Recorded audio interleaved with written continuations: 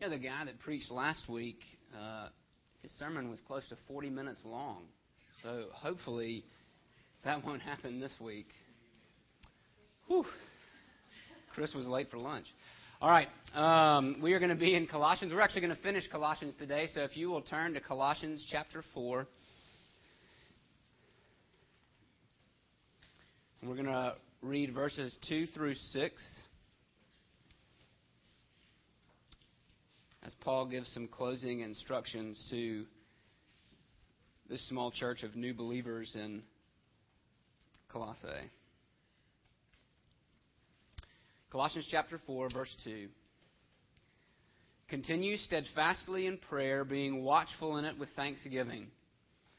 At the same time, pray also for us, that God may open to us a door for the word, to declare the mystery of Christ, on account of which I am in prison. Pray that I will make it known, which is how I ought to speak. Walk in wisdom toward outsiders, making the best use of the time. Let your speech always be gracious, seasoned with salt, so that you may know how you ought to answer each person. Let's pray.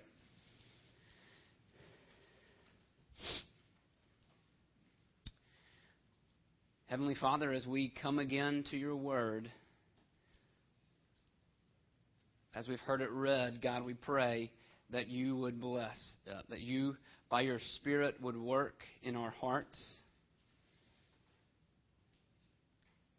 Help us to know what it looks like to have lives transformed by grace. We pray that the preaching would be clear, that you would bless it, that you would bless our hearing of it, that we would be forever changed by the word that works in our hearts. We pray in Jesus' name. Amen. Well, while we are certainly more than the sum of our experiences, we are, in a manner of speaking, defined by our experiences. Our life, who we are, is defined by the things that we go through, by the joys, by the sorrows, by the awful things, by the amazing things. Right? These families, hundreds of families in Connecticut and across the country, maybe around the world, will be forever shaped by a massacre. But for the Christian, there is an overriding event that defines who we are and defines all the other experiences that we go through. For the Christian, there is an event, rather there is a person who towers over our entire lives, who towers over everything else, and he takes all of those joys and all of those sorrows, and he gives them meaning and purpose and redemption. And that person, of course, is Jesus. And his birth, his life, his death, his resurrection, his ascension to heaven, his rule, his Spirit's presence in our heart, that event, that person defines everything else. And that's what we've been talking about the past few weeks in Colossians. Right? Paul has been elevating Jesus above all the other gods that the Colossians were prone to worship. He says Jesus is all you need. And once you have him, once he has brought you into the kingdom of light, then your life is transformed and renewed in him. Everything you do, from how you fight your sin, to how you love your wife, to how you deal with those who are outside the church, is transformed by Jesus. And so that's how we're going to finish the letter. We're going to finish by saying that lives transformed by grace face outwards, not inwards, not huddled up for protection, but lives transformed by grace face outwards. Right? We're actually two-faced people. We have a vertical face and we have a horizontal face. When our lives are transformed by grace, we are enabled to look upward to God in prayer. That's the vertical dimension of the Christian life. And then when we are transformed by grace, we are enabled to look outward, to walk wisely. Right? That's the horizontal face. that's what Paul is talking to the Colossians about. And it's what he's talking to us about. Let's look at the vertical face, right? Literally, Paul says, in prayer, persevere. And if you were to read all of Paul's letters, you would find prayer is one of the things that, right, he begins every letter with prayer, talking about how he's praying for the church that he's writing to, most of his letters. And then he usually finishes those letters commending them, asking them to pray for him and the ministry of the gospel. Right? Paul's prayers, he says he prays night and day. This is the apostle who uses phrases like, be constant in prayer, Romans 12:12.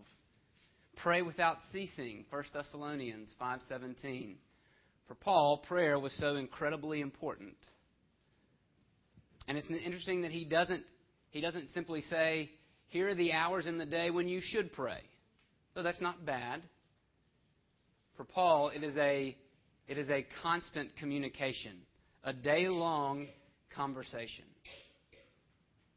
And it's interesting that what Paul commends so readily to the churches he worked with, it's something that we struggle with so much.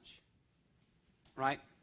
Paul says, be devoted to, or be busy in prayer. Think about that. Think about that phrase. Be busy in prayer. Be busily engaged in prayer. Imagine what that would look like. And think in terms of good busy, not bad busy. We'll talk about bad busy in just a second. Right? Wrap your mind around that. What does it look like to be busy? To be devoted to something. Right? If you haven't been to Helfie's Grill, formerly known as Seven Place, they have the best burgers in town. We should go sometime. But the owner is also the one chef. And we were there on Friday night, and that cat was busy.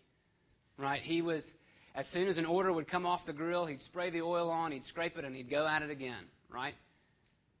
And I mean, he looked exhausting to me. I wish I was that devoted to just about anything. But I asked him, I said, surely, this has got to be exhausting for you. I said, how long have you been at this? He said, probably about 7 or 8 this morning. And this was close to 8 o'clock at night. And they weren't closed yet, so he probably still had to at least 11 o'clock to go. And then he followed it with these words, but I love it. Now that alone is a foreign concept to me, right? But he is busy. He is devoted to his business. He loves what he does, and so he is engaged in it. And I think that begins to give us a glimpse by how Paul is talking about prayer. Be busy in prayer. Be devoted to prayer. The reason I think we struggle so much with prayer is that we probably have a bad view of it. We don't view it the way that man views his work.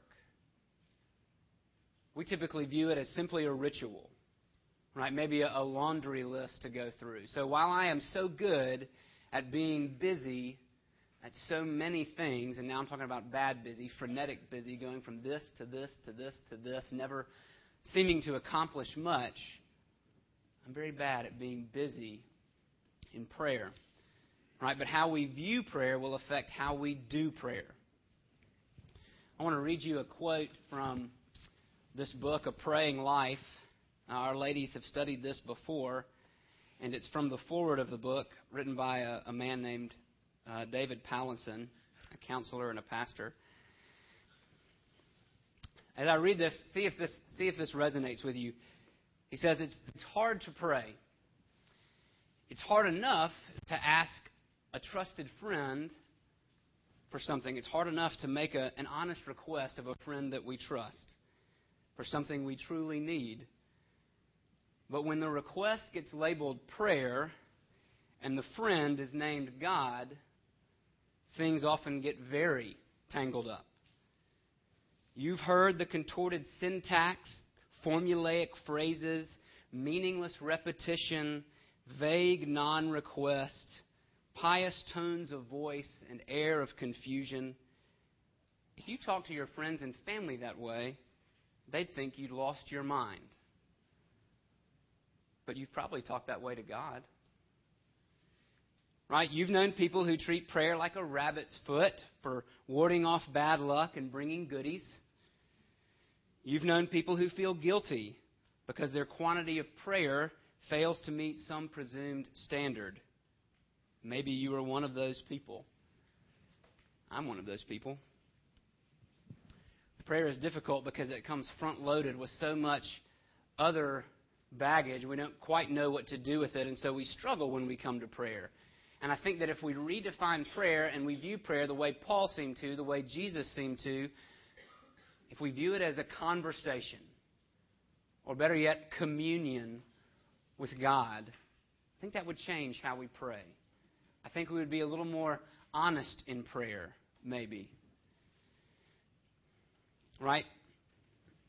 I prize production and efficiency. When I sit down in my office, and as a pastor I know that I'm supposed to pray, prayer just does not feel very productive or efficient. Right? So I close my eyes and I go, okay, I know this is important, but it's really important that I go get these things done, because if I don't do those things, it's not going to happen. Right? God's not going to act. So, amen, and let's go. Right? Managed to scratch off about 10 minutes worth of a laundry list, and then I got to get to work. I don't pray, or actually, I struggle in prayer because I think I just need to go do something. And what Paul says is, you are doing something. You are communicating with the maker of heaven and earth and asking him to move and act on your behalf, especially in things you cannot do. But Paul says, pray, persevere in prayer. What does that prayer look like? He says, be watchful in it with thanksgiving. We are people who have been woken up from our slumber. So we can be watchful, we can be alert, we can wait for the second coming of Jesus. And as we wait, we pray with thanksgiving, thanking God for what He has done. Right? Paul's letter to the Colossians and lots of Paul's letters are just punctuated with thanksgiving all over the place. It's a key characteristic of the Christian life. Why? Because we've been brought from death to life. We've been given an inheritance we couldn't earn. We are thankful people because we belong to a God of mercy through no effort of our own. And the more we grasp His mercies, the more we grasp His lordship, the more our lives will show gratitude, the more thankful we will be. So Paul says, persevere in prayer, be watchful in it with thanksgiving. But notice also this, right? That prayer is for spiritual purposes. Now, it's not wrong. In fact, it's commanded. It's good in Scripture to pray for physical things. It's good to pray that people would be healed. It's good to pray for the things that afflict us. It's good to pray in suffering. But notice what Paul asked prayer for, and I wonder if when we make our prayer list, if this is what we think of. Paul says, while you pray, would you pray also for us that a door would be opened for the Word? That God would open a door? Paul's driving emphasis in prayer is spiritual. And that, I think, is sharpened by the fact that he's in prison. This guy is in prison for preaching the gospel, and he is asking for more opportunities to preach the gospel. That's a one-track mind. Okay? Paul is praying and is asking for prayer for spiritual purposes. Do we pray that way? I'm so encouraged to be a part of a church and to be part of a team of elders for whom the first thing on the prayer list is revival. We also pray for the needs of the congregation and for our own needs. But there is a recognition that our deepest and greatest need is for the Spirit to move, for the gospel to go forth. And so we pray. We pray because those are things we cannot do. Paul was hindered at several points, if you read the book of Acts. He was hindered. Some places he was not allowed to go to preach the gospel. But that did not stop him from praying for more opportunities, for open doors. And so prayer is characterized by spiritual purposes. So let's let those things shape our prayer life. Right? That prayer is a conversation. It's a conversation with our Father. It's not a business meeting. It doesn't necessarily have to follow an agenda, though some forms are often helpful. Right? You don't walk in, maybe you do follow an agenda at supper time when you talk with your family. I don't know. But right, usually you don't follow an agenda after the plates are cleared off. Now, this doesn't happen at our house. Once dinner's done, the kids want to get down and run away. But, think about it Christmas time when your family gathers around the table and after the meal is cleared, you may sit around and talk a while. I think that's a more accurate picture of our attitude going before God in prayer than the business meeting or the agenda or the laundry list. Those things are there. We can petition God for all of the things on our list. But it's a conversation. It's communion. And in that conversation, we can ask for spiritual things like opportunities to share the good news of Jesus. As we pray, Paul says we must also walk. Literally, and this is the horizontal face. If prayer is vertical, the walk is the horizontal. Paul says literally, in wisdom, walk. All right, we don't have time for a full study on what it means, what biblical wisdom is, but as the Psalms and the Proverbs say, the fear of the Lord is the beginning of wisdom. True wisdom and knowledge begin with knowing God, and the more we know God, the more we will grow in wisdom. Folly, foolishness, is a result of ignoring God. But when we pay attention, when we listen and we follow, we grow in wisdom. And it's in that kind of wisdom that Paul says we need to walk towards outsiders, making the most of the time, making the best use of the time. When you hear that, I want you to know that for the New Testament writers, there was an urgency in what they did. They assumed that at any second, Jesus might come back. And towards the end, especially in Peter's letters, you see that the church is beginning to struggle with that, the fact that Jesus has not yet returned. But for all the New Testament writers, the assumption was Jesus could come back at any minute, so make the best use of the time. It's been almost 2,000 years, and so our urgency has waned a little bit. But Paul reminds us that we may only have minutes, we may only have days, we may have months, we may have longer. But however long we have, we must make the best use of it. We must walk wisely to make the best use of it. Right? This is right. When you think about this, think of a diligent couponer, right? I know one who clips as many coupons as they can, like looks for all the right deals, so we can combine coupons with buy one get one offers, and they actually pay me money to get the butter. Okay? Or think of a diligent bargain hunter, right? Who wants to make the most of every trip down every aisle. That's what Paul's saying. Make the most of the time. Make the most of the opportunities that you have. Because Jesus could return at any moment. And as you have those opportunities, let your speech be gracious, seasoned with salt. That doesn't mean our speech is wimpy. That doesn't mean we don't speak up when things are bad. That doesn't mean we approve of sin, right? That's not what it means to speak graciously. Think about the supreme act of grace, right? Where truth and mercy meet at the cross. Let that characterize our conversations, right? At the cross, truth and mercy meet in the person of Jesus. Sin is punished and sin is forgiven. And that can characterize our speech. We can be bold and embracing. We can be confrontational and comforting. Right? Our speech is to be seasoned with salt, flavorful. It means when we talk about Jesus, we don't need to be boring.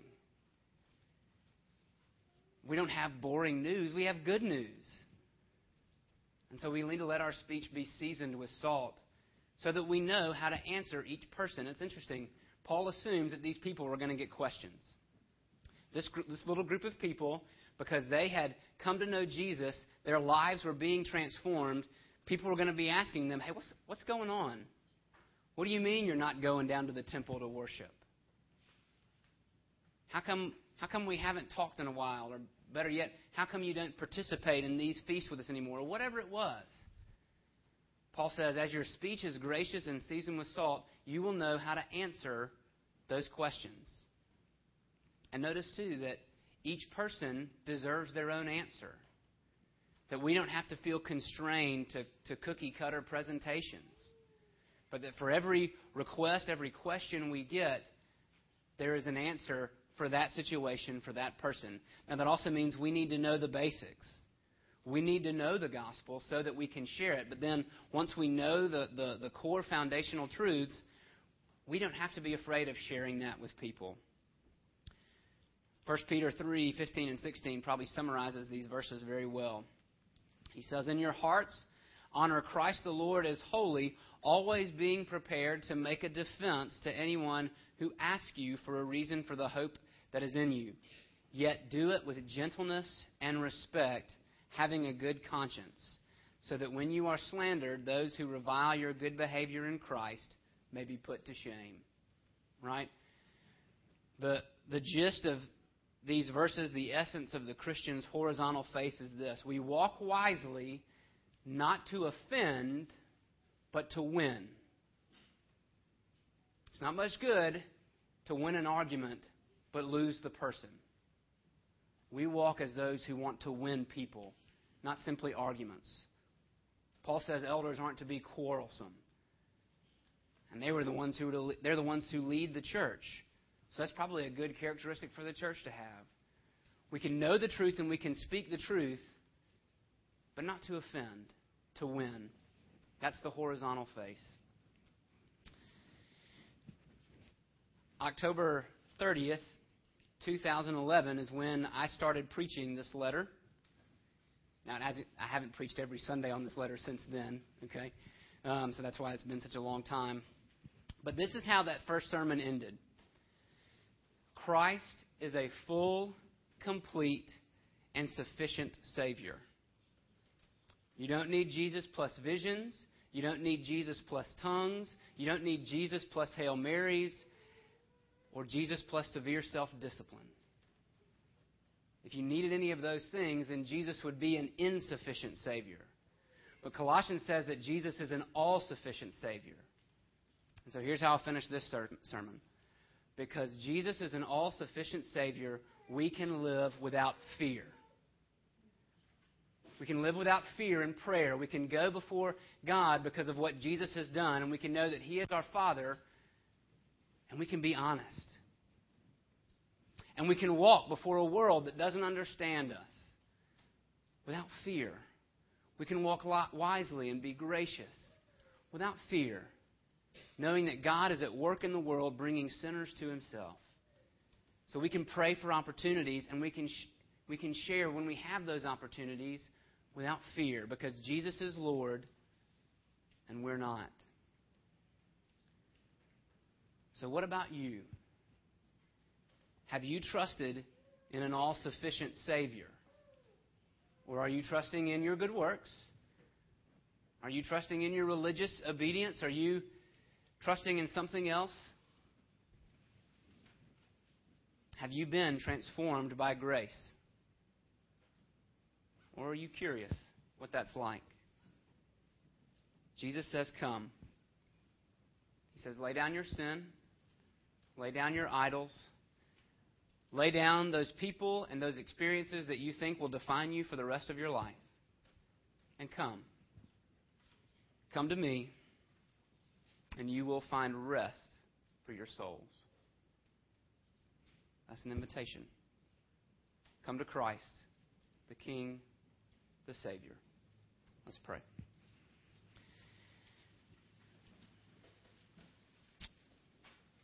Our God and our King, We thank you that you have transformed us by your grace, that we are a people called by your name and no other. Lord Jesus, that the sacrifice, your sacrifice of your blood has brought us from death into life, from darkness into light. And that now we live without fear. We can talk to you as Father. And we can walk wisely with those who maybe don't belong to us yet. Lord, would you give us, Holy Spirit, would you enable us, empower us to do those things in all of those situations where you have placed us?